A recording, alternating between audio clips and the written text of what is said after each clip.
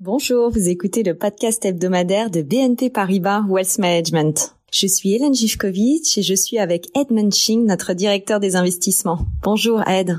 Bonjour Hélène. Ed, les inquiétudes provoquées par le variant Omicron plongent les marchés dans un climat d'aversion généralisée au risque. Cette baisse des indices boursiers majeurs européens et américains depuis vendredi 26 novembre fait suite à une hausse exceptionnelle d'environ 16% depuis le début de l'année. On peut donc se demander si en tant qu'investisseur, c'est le bon moment pour vendre ses actions. C'est vrai, Hélène, que depuis le mois de novembre 2020, les marchés actions ont subi une tendance haussière importante. Si on regarde par exemple l'indice Eurostoxx 50 en Europe, nous avons gagné 42% depuis le mois de novembre 2020. Le même 42% aussi pour l'indice aux États-Unis S&P 500 et encore mieux, plus 52% depuis novembre 2020 pour l'indice CAC 40. Donc, c'est tout à fait normal pour nos clients de vouloir prendre les profits dans les marchés actions dès qu'on commence à voir un peu de volatilité dans le marché et une petite baisse dans les marchés actions après une telle performance. Cela dit, pour nous, les fondamentaux n'ont pas vraiment changé. Les fondamentaux restent positifs pour les marchés actions. Deuxième chose, nous pensons pas que le nouveau variant COVID-19 Omicron va déstabiliser les économies ni en Europe ni l'économie mondiale. Et enfin, nous prévoyons toujours un taux de croissance économique fort en 2022 qui soutient bien sûr la croissance de bénéfices nets des sociétés dans le monde développé. Dans le document de recherche Focus Stratégie d'investissement de décembre 2021, que nos auditeurs peuvent obtenir auprès de leur banquier privé, tu dis que la croissance des bénéfices des entreprises et les taux d'intérêt sur le long terme donnent la tendance au cours de bourse. Mais est-ce le cas dans le contexte actuel ? Les deux facteurs importants pour les marchés actions dans le temps sont les suivants.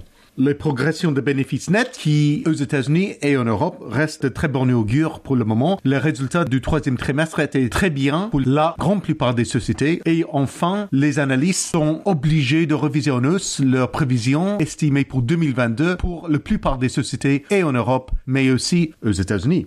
Le deuxième moteur clé, à part la progression de bénéfices nets, est les taux réels long terme. Mais pour l'instant, les taux réels long terme aux États-Unis et en Europe restent très très bas, historiquement bas même, et très négatifs. Et ça, c'est un très bon deuxième soutien pour les marchés actions aujourd'hui. Mais bien sûr, il y a un troisième facteur à considérer aussi, c'est la liquidité dans les marchés financiers aujourd'hui.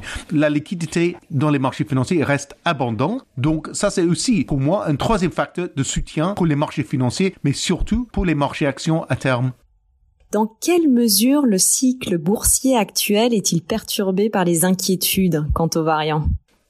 À mon avis, ça dépend de l'impact de ce nouveau variant Omicron sur l'économie, qui est pour l'instant toujours inconnu. Mais il faut qu'on regarde surtout le taux d'hospitalisation qui est clé. Le seuil pour les nouvelles confinements reste très haut parce que la plupart des gens ne soutiennent plus des nouvelles confinements. Et l'impact de ce nouveau variant sur l'économie va rester assez limité à court terme. Bien sûr, on peut avoir un impact, mais assez limité parce que je pense qu'on va éviter quand même des confinements. Deuxième chose, à long terme, l'impact, je pense, va être zéro. Donc, pour nous ne changeons pas notre scénario macroéconomique. Nous restons optimistes pour le taux de croissance de l'économie en 2022 et ainsi aussi pour la croissance des bénéfices nets des sociétés. Et c'est à cause de ça que nous ne changeons pas notre avis positif sur les marchés actions dans le monde développé pour l'instant.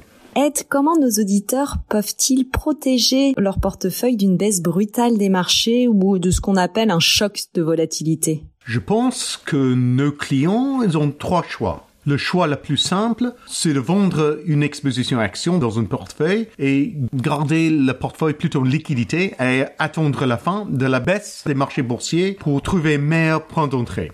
Mais c'est une stratégie extrêmement difficile à faire en réalité parce que chronométrer le marché boursier est quand même très très difficile. Deuxième possibilité, c'est de changer une allocation action vers une stratégie de faible volatilité. On achète les actions plus défensives qui vont moins souffrir pendant une chute du marché boursier. Effectivement, nous gardons une exposition action, mais on limite l'exposition à la baisse du marché. Troisième possibilité, c'est de protéger un portefeuille action avec une stratégie de couverture, avec des options ou par un produit structuré. Mais ça, c'est une stratégie pour les investisseurs plutôt sophistiqués. Mais la meilleure stratégie pour nos clients qui sont très long terme, c'est quand même de rester investi dans les actions parce que les marchés actions montent 70% du temps. Et si le chronométrer le marché boursier est très difficile, il faut mieux rester investi et ne pas regarder la volatilité à court terme. Au regard des tendances structurelles mentionnées plus tôt et de la volatilité actuelle des indices boursiers, est-ce le moment pour nos auditeurs de revoir la composition de leur allocation d'actifs entre actions, obligations, immobilier, etc.? Bon, Hélène, nous conseillons toujours à nos clients d'investir dans un portefeuille diversifié de classes d'actifs différentes, y compris bien sûr les actions, les obligations, le crédit, l'immobilier et peut-être les actifs alternatifs comme les fonds de private equity. Mais est-ce qu'il faut le revoir aujourd'hui? Non, je ne pense pas parce que, par exemple, les obligations souveraines restent très peu attractives à notre avis. Deuxième chose, même le marché de crédit, investment grade, n'apparaît pas intéressant à notre avis non plus. Donc pour nous, le marché action reste la classe d'actifs la plus intéressante à terme pour nos clients aujourd'hui. En conclusion, nous pensons que c'est trop tôt de couper une exposition action aujourd'hui. Les corrections des marchés boursiers, même pendant un marché haussier, est tout à fait normal. À l'histoire, nous observons au moins une correction d'au moins 10% par an. Mais hors des périodes de récession économique, les marchés actions sont quasiment toujours plus hauts 3 à 6 mois plus tard après une correction. Je pense qu'on peut voir un bon point d'entrée bientôt pour les marchés actions européens et au Royaume-Uni, mais nous restons un peu plus prudents sur les marchés actions aux États-Unis pour l'instant, vu les valorisations très très hautes de ce marché. Merci Ed. Et chers auditeurs, pour recevoir notre contenu audio chaque semaine, veuillez bien rechercher BNP Paribas Wealth Management auprès du fournisseur de podcasts de votre choix. Apple Podcasts, Podcast Addict et Spotify. À bientôt.